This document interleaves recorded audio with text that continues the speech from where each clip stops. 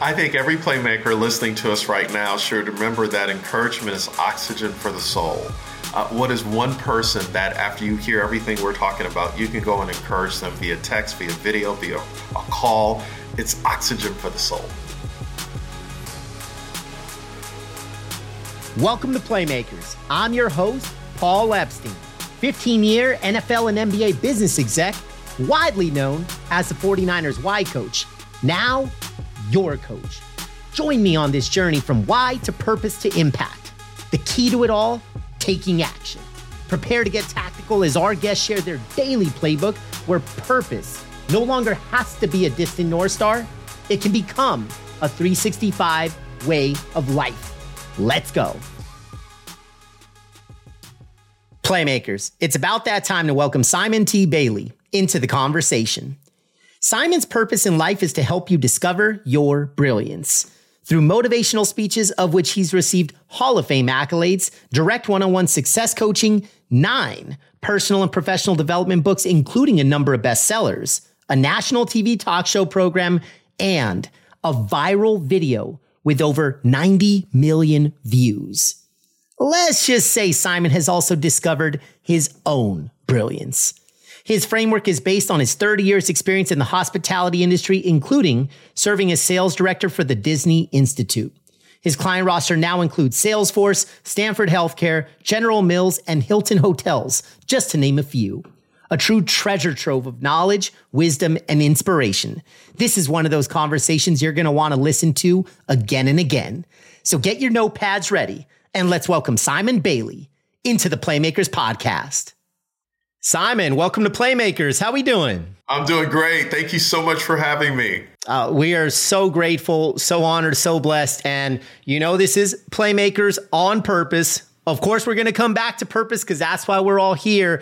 But Simon, the other cool thing is we're not going to double click on Disney just yet, but you were a sales director there. I was a sales director in the NFL. So maybe you and I could share some war stories at some point about being a part of some cool brands, in your case, some magical brands on that side. So we'll reverse back. But where I want to kick us off is you had a viral video, my friend, a humble 90 million views. No big deal. Inspired a movement. And for the playmakers in our community that may not be familiar with the backstory, would love for you to tell us what happened before you set foot on those stage and inspired with those words, because I know there's one heck of a backstory. So Madison, my daughter, came into my home office one day and she said, "Hey, Daddy." I said, "Hey, baby girl." And I sensed she wanted to talk, but I was emotionally unavailable. I was in between trips, packing. And she said, "Well, Daddy, I see you're busy. I'll just come back later." And I said, "Okay." And it hit me on the plane that I missed a moment to connect with my daughter. So when I came back home off the road, I said, "Madison, you wanted to talk to me the other day." And she said, "Dad, it's okay." I said, "No, it's not okay. Because if I don't change my behavior, you're going to marry a joker just like me." And her mother said to me, "You give everybody the best of you, but you give us the rest of you. And I don't want the leftovers anymore." And after 25 years of being married, we went through a divorce because I was emotionally clueless. And I was modeling something for her brother that it was okay to be emotionally distant. So that's what led to that story. Got it. So you called it emotional distance. So let's say there's a playmaker listening in right now that, whether in this case with a child, it could be with a spouse, it could be with a friend, it could be with somebody else, but they're feeling a gap. There's this gap of emotional distance. What's the first thing that you would advise that person to do if that is how they're feeling? Number one, be emotionally aware as to what your distancing may be doing to the other person and call it out. Say, "You know what? There's a disconnect here. And I've looked in the mirror and I'm the person that's got to deal with this." That's number one. And then number two, ask, what can I do to close that gap of being emotionally distant? And it's just starting there. Yeah, no, I love it. And we're all about keeping it simple, kind of the ABCs of life. I don't think we need to overcomplicate this. Sure, you would agree with that. But as I think about our community, and look, it's been an interesting couple of years, if I want to be polite about it. So, of course, we have a pandemic. Then, of course, you have social injustice. You have all these things that some are global, and now we're headed into an economic recession if we're not even already in it. And so uncertainty is all around. And we were talking off air about the difference between scarcity versus abundance. And I think that brings us to a place where maybe there's a lot of folks listening in that could have a sense of uncertainty or fear, or there's risk, that whether real or perceived, risk is risk. But you have a story about how you went from, and you've shared a bit of it, losing it all to regaining everything that had meaning. And so as one example, and I'll let you pick up from here, but where you say, I had a house, but I lost the home. And there's several ways that you kind of go back and forth. So just to connect deeper with our playmakers, would love to get a sense of not only your backstory, but how we can apply the insights today. Yeah, I had a house but lost a home, was chasing money but had no meaning. I was pursuing power but had no purpose. And what I really began to do is I went to therapy. And no guy wants to go and sit with a therapist named Anita who's been practicing for 40 years and has more degrees than a thermostat. And here's what she said, Paul. She said, whatever you don't deal with will eventually deal with you. Hearts. It was like, what are you saying, right? No type driven personality wants to hear this. And what I recognized, I needed to slow down and make the main thing. Number one, family. Number two, I needed to do my work. I needed to get over low self-esteem, low self-worth. Always having to be in control, always having to be right, the smartest person in the room. And I had to get reintroduced to humility, to really understand releasing the need to be right. So when I really began to lean into that, what I realized, oh my God, yeah, it's nice to have the 6,000 square foot house and the Range Rover and vacations in Singapore and Hong Kong. So what if you lose your family in the process? What does it really matter? So now my number one goal is I want to be a better dad and a better husband, a better human being. I got remarried not too long ago. And that's what's really important to me, because it makes no sense if I show up on stage to say whatever and my house is jacked up. Like, I mean, I have no worth. I have no value. Like, nothing I will say will mean anything. So that's kind of the journey for me. Yeah. So if somebody is feeling stuck, or in your case, you talked about alignment, and you were misaligned. Now it sounds, feels, and knowing you the way I know you, I believe that your level of alignment has skyrocketed versus those darker chapters. But now hear you speak to us today, aligned. And I know, brother, it's a daily battle to stay aligned. This ain't easy. Just because you're aligned today, there ain't no guarantees for tomorrow. You have to be disciplined, intentional, aware, all of that. But if somebody's listening in and maybe they do feel misaligned, you talked about, in one case, a therapist. My question to you is, should we always involve, whether a therapist or somebody else, should somebody else always be involved in a process when we feel broken or misaligned? Or are some of the answers inside of us and we could just personally reflect, personally go inside? Like, is it ever a solo act, or should we always be including somebody else? So I would say yes and yes. First of all, I'm big on therapy. But if you say, you know what, I'm not ready for therapy, do you have a trusted friend who will not blow smoke up your leg, that will not judge you, that you can just talk things through, not looking for them to fix anything, but to just be a mirror to reflect back to, I hear you, I understand. Have you thought about this perspective? And what that friend does, they're just supporting you where you are, right? But I think to find the answer within. So in full transparency, about a week ago, I was having a moment. I mean, not a meltdown, but I was like, man, why am I doing this? I've been doing this 20 years and just all in my head. And I got quiet. And I've been journaling for 20 years, and I went back through some of my journals. And all of a sudden, I began to reinvigorate myself from the inside out. Didn't lean into the fear, but began to lean into hope, right? Hope is a superpower. And I said, okay. And then I happened to get a call or a text from someone who said, I heard, I saw, I read, and here's what your work has done for me. And it was just literally like somebody breathed life. So I had to encourage myself.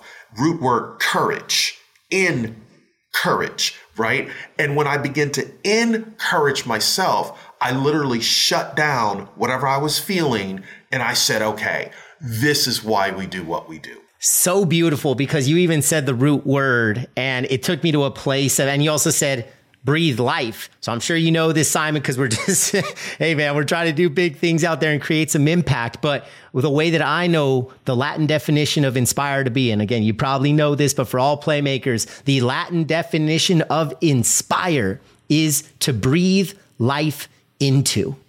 So think about that. Like, that's part of our profession. I consider it a calling, but for everybody out there, each day, each moment, either A, we can be breathing life into others, or B, when maybe we may be feeling lifeless, that's our opportunity to invite others to breathe life into us. So that's a really cool place that you brought us, Simon. I think every playmaker listening to us right now should remember that encouragement is oxygen for the soul. What is one person that after you hear everything we're talking about, you can go and encourage them via text, via video, via a call? It's oxygen for the soul. Yes. Purpose. Let's define it. And then I want you to talk to us about the difference between, should we be trying to find it or should we be trying to live it? So have at it, man. Just talk to us about purpose. Purpose is serving with no strings attached. Purpose is going above and beyond, not because you have to, but because you want to. Purpose is understanding the difference between a job and an assignment. A job stands for just over board. But when you are assigned to serve in purpose, it's not about what you're getting, but it's about what you're discovering as you are becoming a better human being. So good. Well, define or hit me again with the job piece. It stands for? Yeah, job stands for just over board. And let me tell you why I say just over board. So, the meme has been flying around, quiet quitting, right? And I'm like, I was just going to go there. Yes. Talk to us. Yeah. If a person is into quiet quitting, you're at a job. You're not at an assignment.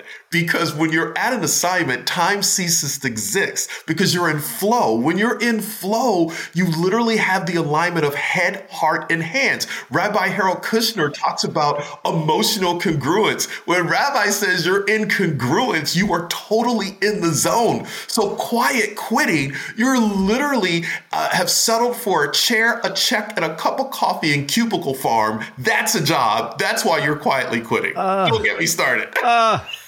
Oh my gosh. Okay. All right. Okay. This is now we're getting all these crazy turns. I love this. We're going to come back to quiet quitting. Simon, no joke. And I know you don't know this because it is not public yet. Literally, I'm about football field wise. I'm at the 5-yard line of finishing my second book.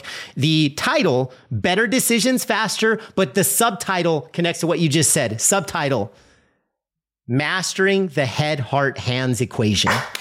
Literally, dude. Literally, bro.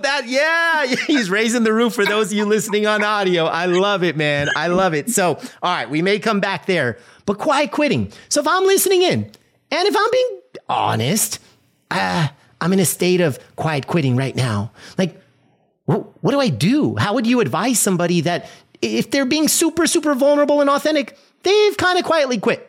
Yeah. So think about what you do right now. There's 3 things that you're responsible for: brilliance, energy, and time. You invest your brilliance in an organization or a business. You invest that energy and that time. Here's the deal. Ask yourself every hour, make every hour your employee and say, is this the highest and best use of my time? Am I busy? Or am I effective? Every hour that you are working and investing your brilliance, your energy, and time, hold yourself accountable. It's not the business responsibility to tap you on the shoulder when you say, wait a minute, this is not the highest and best use of my time. How do I become more effective? Yes. Yeah. A good friend, Scott O'Neill. I don't know if you know him, author of Be Where Your Feet Are. He's a sports business. I consider him on the Mount Rushmore in terms of leadership and culture. So it's public. He got fired from being the president of Madison Square Garden. And he said that his number one learning from that chapter, which was far from his last, was I learned the difference between being effective and being right. And he said this whole time I was obsessed with being right when all I needed to do was focus on being effective. So yeah, there's a lot of Lot of truth and a lot of connection. So Simon, as I see your purpose, and I'm going to read this out and then hit you with a few questions on it. Simon's purpose is to spark listeners to lead countries, companies, and communities differently. So my two questions to you are, Simon, if that's the case, how are we leading today and how should we be leading differently? Yeah. So with everything happening in the world, what I've discovered, some people are leading from a place of fear, uncertainty, hopelessness. And here's the reality. A helpless leader is a hopeless leader. But a helpful leader is a hopeful leader. So where we need to shift to is how do we begin to spark hopeful, empathetic leadership with accountability? And empathetic leadership with accountability, I have to marry those two together because yes, I need to walk a mile in your shoes. But at the end of the day, we have a business to run. We have a country to lead. We have something that we have to do, and we have to be accountable for what we say and how we show up. So how do we spark empathetic leadership and thinking?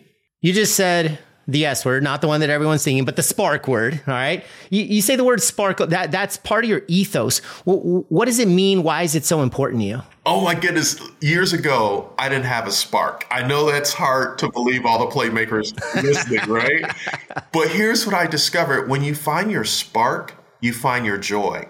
When you find your joy, you find your voice. And when you find your voice, you find your freedom because you recognize I don't have to be in your swim lane, because when I find my freedom, I find my voice, I find my joy. There's not enough money in the universe to pay me how much I'm worth because I don't chase money. Money chases me because it started with the spark of understanding what so many have called when you find the essence of you, right? You find the thing that makes you live from the inside out instead of from the outside in. So good. I love this. All right. So as a proud parent, which you are, I've heard you in other conversations, and this is all coming together now. We could call it the career advice, the big question, the $1 million question of, so what do you want to do with the rest of your life? But I've heard you in other conversations challenge that to say maybe there's a better question. And this is all connected, folks. So just tune in. What is the question that we should be asking rather than what do you want to do with the rest of your life? What problem have I been created to solve? Because when you ask that question, that takes you down the vortex a little bit deeper to say, wait a minute, if I don't get a do-over, and this is not a dress rehearsal, right? How do I make sure I maximize this moment? What problem have I been created to solve? John Mason, in his book called An Enemy Called Average, says most people are born originals, but they die copies because they never... Hit us with that again, Simon. Hit us with that again. Yeah, John Mason's book, Enemy Called Average, he says most people are born originals, but they die copies because they never solved a problem. They just did what everybody else was doing. What if I don't know what problem I want to solve? Common question. So what irks the fire out of you? What gets on your last nerve when you are driving down the street, walking down the street, in a public place, or even at home? What just absolutely gets in your craw? Could that be a sign that you're supposed to solve that problem? Or when you see something working really well and you're like, how did they do that? Can you improve on it? Can you take it to 2.0 or 3.0? That's just a sign that the universe is inviting you to think a little bit deeper. All right, Playmakers, it's about that time to discover your why. It only takes 5 minutes, and on the other side, you will better understand who you are, how you think, and why you do what you do. Here's how you get the assessment. Text the word why to 310-564-7857.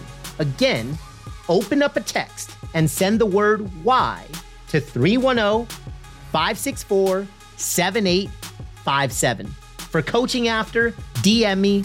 For now, let's get back to the show. Yeah, everybody in Shark Tank noticed a problem in the world. Every entrepreneur said, the current mousetrap does not work for me or for us. And so how do I make a bigger, better, faster, stronger version of whatever the product or the service is? I think that's one path. Another couple things that come top of mind is, so we always think about what lights us up. And I love that. Trust me, I'm an optimist. I'm a glass half full guy. But I also, and pardon my French, playmakers, I think a lot about what pisses me off. I absolutely do. Because if it makes me angry, that fire, if I put a positive light on it, then I can say, what is the solution? And am I obsessed to be a leader within the solution? So we can tackle it from, yes, the plus side, but also you said irks, and I maybe use some more colorful language, but I think this is all there. And then maybe the last piece for playmakers, think about work, because we often have strong emotions about work, for better or worse. So think about your best day at work. Okay, that's one side. Why was it your best day? And I don't mean the trophy. I mean, what led to that special feeling? But then on the opposite side, what's that time you were driving home and said, I hated this day? What made you hate it? What happened that violated a value? Was there something? And usually if you uncover and unwrap it enough, there could be something to say, like in my case, I hated toxic cultures. I unfortunately was a part of a few over the course of decades of a journey, and I became obsessed with detoxifying the toxic, and so you just kind of think about it in that way. And Simon, as we shift gears here, so your most recent book, at the time we're recording this, a month and a half in. So folks, please pick it up. Simon will share exactly where and how to find it. Ignite the Power of Women in Your Life.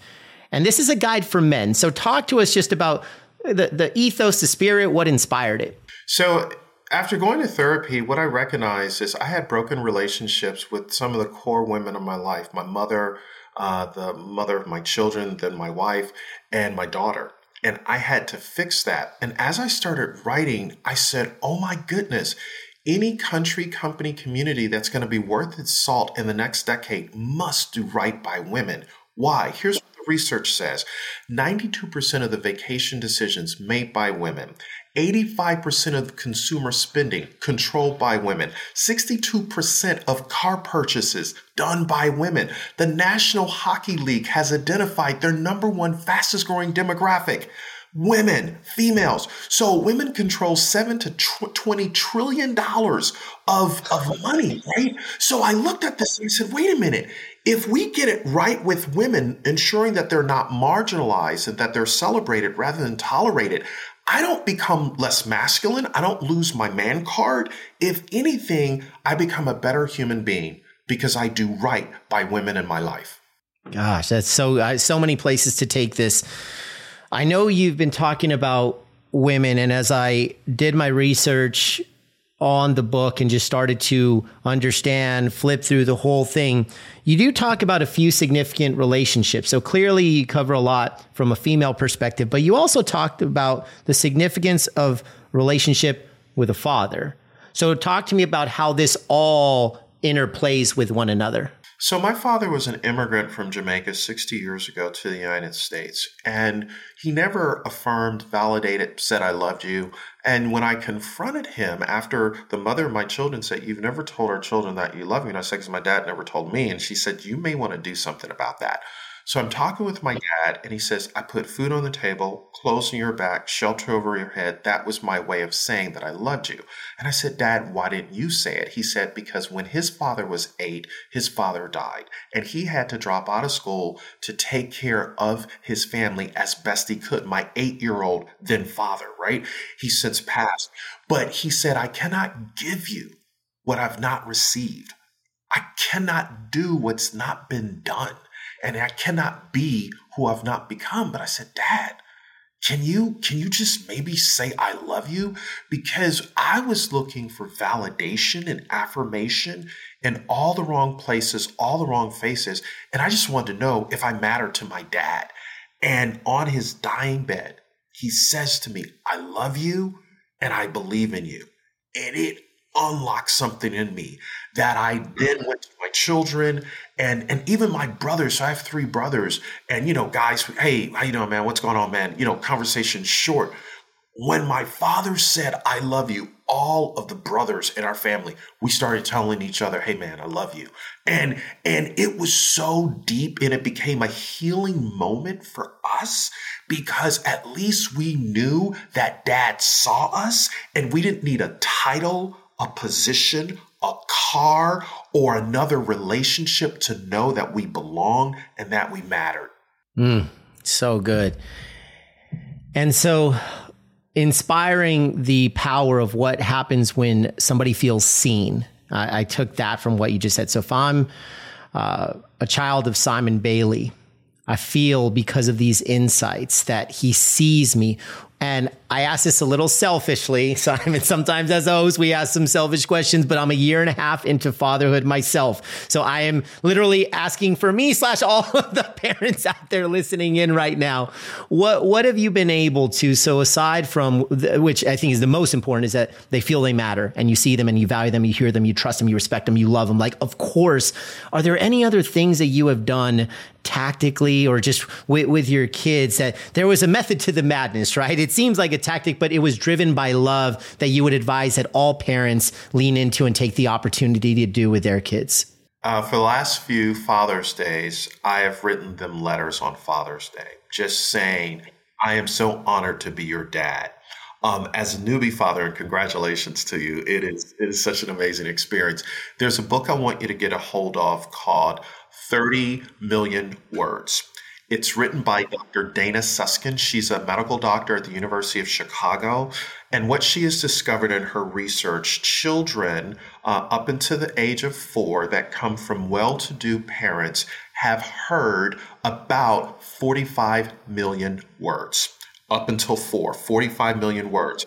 Children from families that are a bit challenged have only heard 13 million words up until the age of 4. And that gap of 32 million words determines their self-esteem, self-worth, where they go to school, who they marry, who they become, because of the deficit of not being hugged with words, right? So, another piece of research, by the time a child is 17 years of age, they have heard no 150,000 times and only yes 5,000 times. So the ability to begin to take 32 million words and say, am I reading? Am I communicating? Am I validating? Building up their self-efficacy, right? All of a sudden they grow up because you as a father and the awesome mother that they have spoken life into them. And they don't know why 0 to 4, why they grow up with such confidence, is because it's the little work that you're doing consistently over time. I love it. I love it. And thank you personally picking up the book. I have heard a bit about that yes versus no thing, which is, it's deflating, but at the same time inspiring if you choose to do something about it. So I'm going to focus on the positive here. Going back to your book, you talk about emotional honesty. When I first read those words, I know in fact what they mean, but maybe some of the color and context. Talk to us about, what do you mean when you say emotional honesty? So emotional honesty is coming to the place where you say, you know what? I'm wrong and I don't know truly what I don't know. Most women will know that you don't know. They're just waiting for you to admit that you don't know so that they can help you. Oh, gosh, so true. And sometimes women won't tell you what you need to hear. They will tell you only what you can handle. So when you come to a place of emotional honesty, you're like, listen, I cry uncle, help me. That's emotional honesty.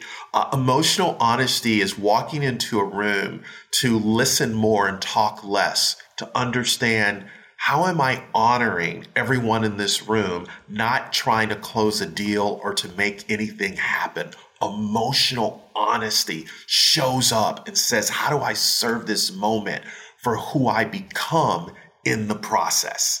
A month and a half in, you've collected some data points, which if I know anything about you and being an author myself, it's those It's the DMs, it's the side comm, it's the texts. It's not just the public reviews. It's the stuff that maybe it's a little private, but you're like, man, that hit the soul. That hit the soul, and that's what keeps you going. So my question is kind of a two-parter, but it's both ends of the coin here.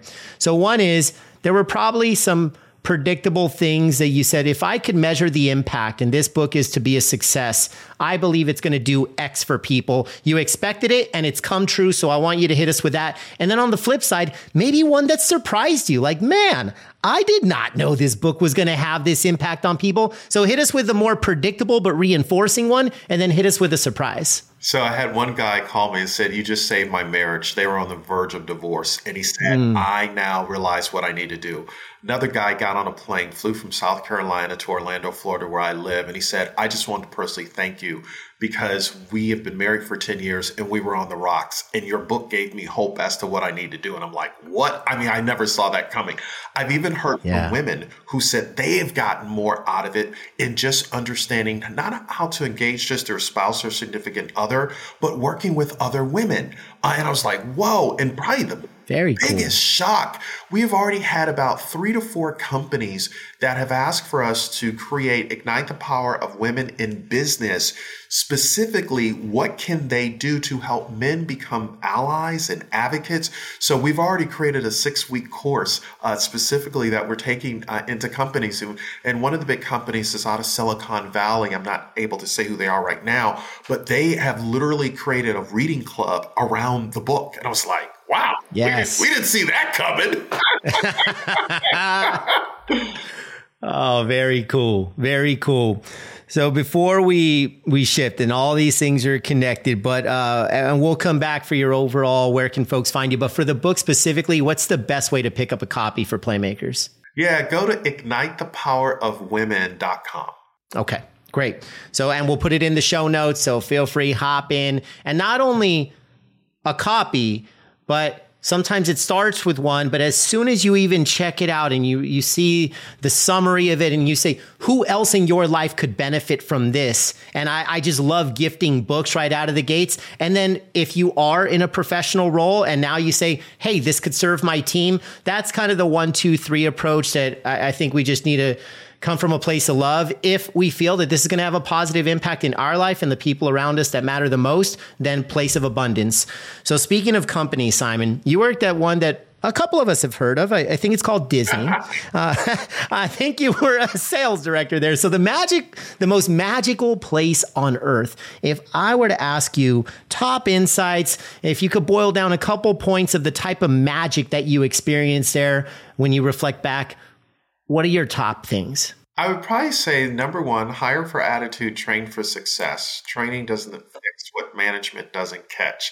You know, sometimes organizations and businesses, they can hire people that are more negative than an undeveloped piece of film. So how do you really, find that person with the right attitude?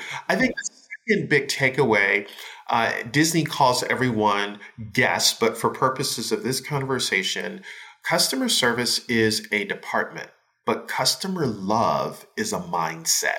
It's probably one of the biggest epiphanies I had. Disney is not in the theme park business. They are in the business of creating a magic moment, customer love, that literally hits the head, the heart, and the hands. And when that happens, people become the unofficial marketing department for Disney because of how they feel, not necessarily what they did. So every playmaker listening to us right now, how do you recognize the research says that 70% of human decision making is emotional, 30% rational? How do we look for that opportunity to emotionally connect? Give us the percentages again, Simon. 70% of human decision making, according to Gallup, is emotional, 30% rational. So I emotionally buy, then I rationalize why I bought it. This is so good too, especially writing a book. better decisions faster that incorporates the how-to of it is the alignment and connection of your head, your heart, and your hands. So Simon, to quickly share it with you, the equation is head plus heart equals hands, meaning if your hands are the action, how do you know what actions to take or not take? When both your head and your heart are on board, that is a green light, proceed with action. When neither is on board, red light, no action. When only one is on board, and this is where a lot of life lies, that's that messy middle of yellow, and you got to solve for the gap. But here's the beauty of the gaps. They're not all created equal.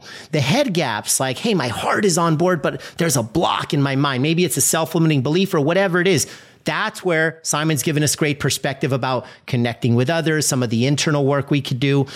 But what I've researched, Simon, and I'm sure this won't shock you, is very few, if any, heart gaps ever get solved. So a long-term yellow where the heart is not on board is just as deadly as a red.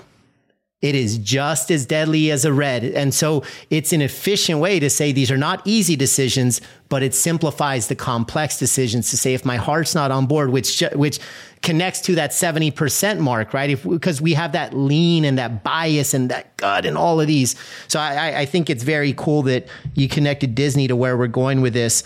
And you mentioned something about hiring for attitude. So there's a lot of folks out there right now that may be transitioning between work or whether they're in the job field, whether they consider themselves in the career field and they know they're climbing a ladder that they believe in. Maybe they're in the calling field, but most are in the job or the career market. So if we were to say for them, what are the key things? You do so much work with companies. What are the key elements of attitude that are making some people more hireable than others? Yeah. So the first thing that I'm seeing with companies, they want to know, are you flexible?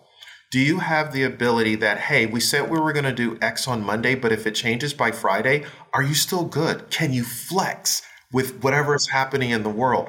I think the second thing is to show up and say, you know what? I know you're hiring me to do this, but I'm multidimensional. I was in South Africa pre-pandemic, and I'm at a dinner, and this guy sitting next to me, his name is Trevor Sturdeman. I said, Trevor, what do you do? He said, I'm a slashy. I said, what's a slashy? He said, I'm a fashion designer / I'm a digital photographer / I'm a computer programmer / and he took me to his Instagram page, and he has hundreds of thousands of followers.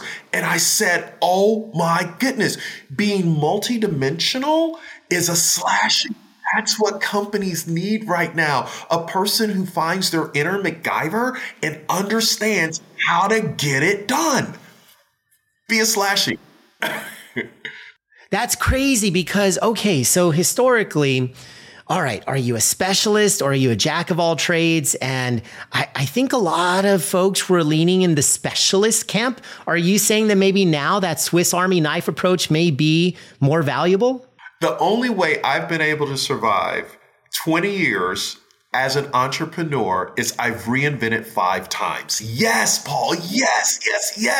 Because I left Disney and I started in this lane speaking. But then a coaching opportunity opens and the book and then an online course. And if I just would have stayed in my lane and said, no, I'm good, I wouldn't have understood the power of being multidimensional still around my core gift. Let me give you an example. Reese Witherspoon, when we saw her in Legally Blonde 1-2, we're like, oh my goodness, she's awesome. Her primary gift was acting.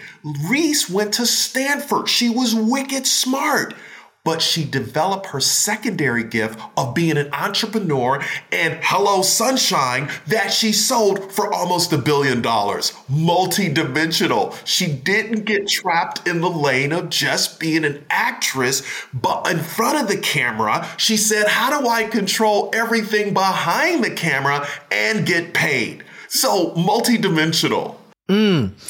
You said 5 reinventions for you. 20 years. 5. Okay. All right. Oh, okay, brother. We're going to dive in here because if I'm a playmaker, let's say I am kicking butt and taking names, right? And I'm killing it. In our case, we're killing it as a speaker. Great. You're an accountant. You're killing it. You're a lawyer. You're killing it. You're a marketer. You're a salesman, whatever, but you're killing it. But right now you're really doing one thing. How do you know Simon, for you, was it an intentional reinvention every time? I hate to use the word accidental, but talk to us about the process of how do you identify what to reinvent toward, and were there signs? Was it gut? Like, just take us back to one of those shifts. Number one, read the tea leaves. So in just less than a decade, we've moved from a point and click world to a touch and swipe world to now a voice recognition contactless world. I saw that and I'm like, I want broadband results, but I'm using dial-up methods in my business. So, example, friend of mine calls me one day and says, hey, if you're ever out here in Santa Barbara, I want to introduce you to my friend Linda. I'm like, who's Linda? She said her and her husband started a company called lynda.com. I'm like, what's that? not on my radar screen. She says, just meet Linda. I meet Linda, and Linda starts telling me 20 years ago when YouTube started, they said, what if we create snackable content that people can digest in 3 minutes or less? Hence, we created lynda.com. She says, you need to take your book and make your book micro content and put it on our platform. And I'm like, what? She could be talking a foreign language to me. And I said, okay, I trust my friend who introduced me to her. I'm going to go with it. Fast forwarding, I went on their platform, and the day I said yes, it was announced publicly in the paper that they had received a $100 million VC injection. And I said, oh my goodness, they're either going to go public or they're going to be acquired.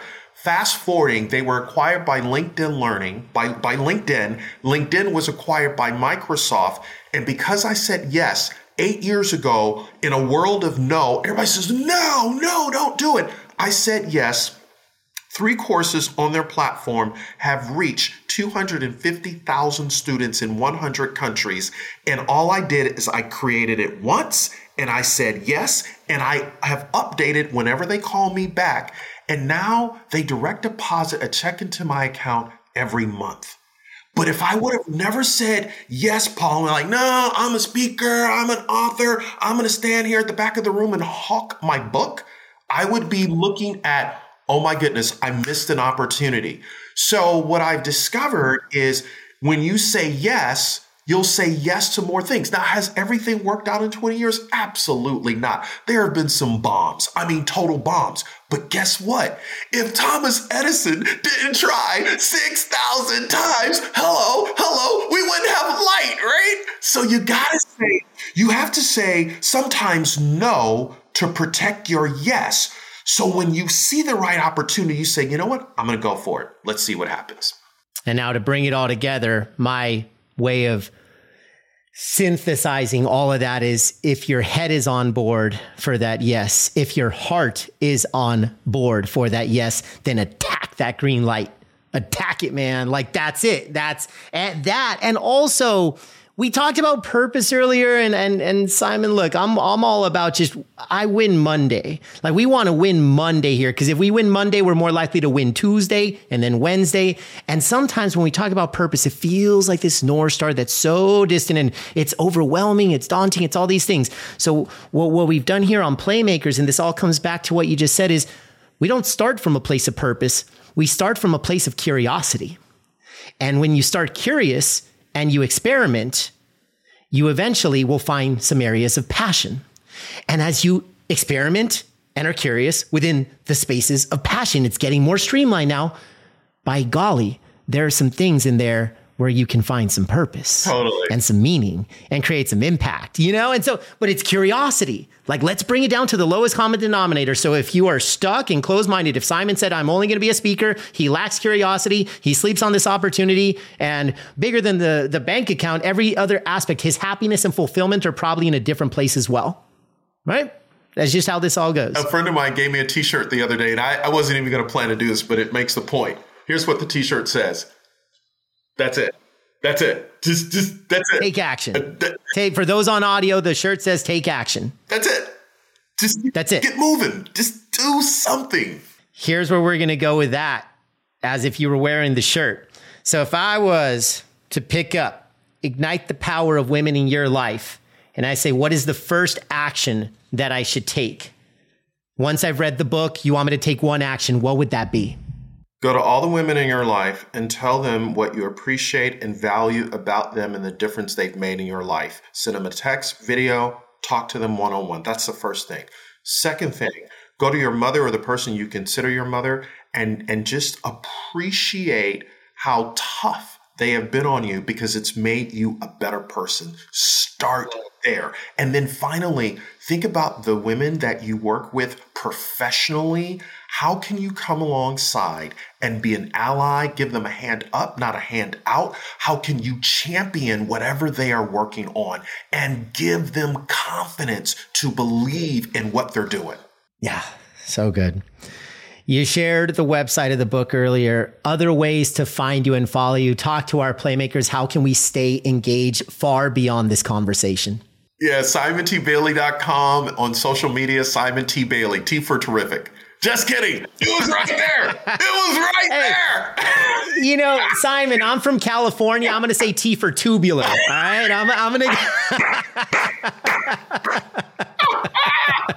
Yeah. And I haven't even surfed a day in my life. I have no idea why I just said that, but it felt fun and right. All right, my friend, before we cut out of here, one final question. Piece of advice. Number one that you have either given or received. Talk to us. Best advice that I've ever received was from my late mentor, Dr. Miles Monroe, and he would often say, answer the 4 questions. Where have you been? Why are you here? What can you do? And where are you going? Whenever you lose your true north, come back to those questions. Where have I been? Why am I here? What can I do? Where am I going? Those are the questions that get you centered again from the inside out. And we all center around playmaking. On behalf of all playmakers, Simon, from the bottom of our hearts, thank you so much for spending some time with us. My pleasure. Another episode in the books. You know the drill. If it added value to your life, subscribe, share, leave a review, and help grow our Playmaker community. For keynote speaking and why coaching, visit paulepsteinspeaks.com. And last call, if you haven't already, take your Why Discovery now. Pull out your phones and text the word WHY to 310-564-7857. Again, text the word WHY to 310-564-7857. Playmakers is proudly produced by Detroit Podcast Studios. Until the next time, dominate the day on purpose.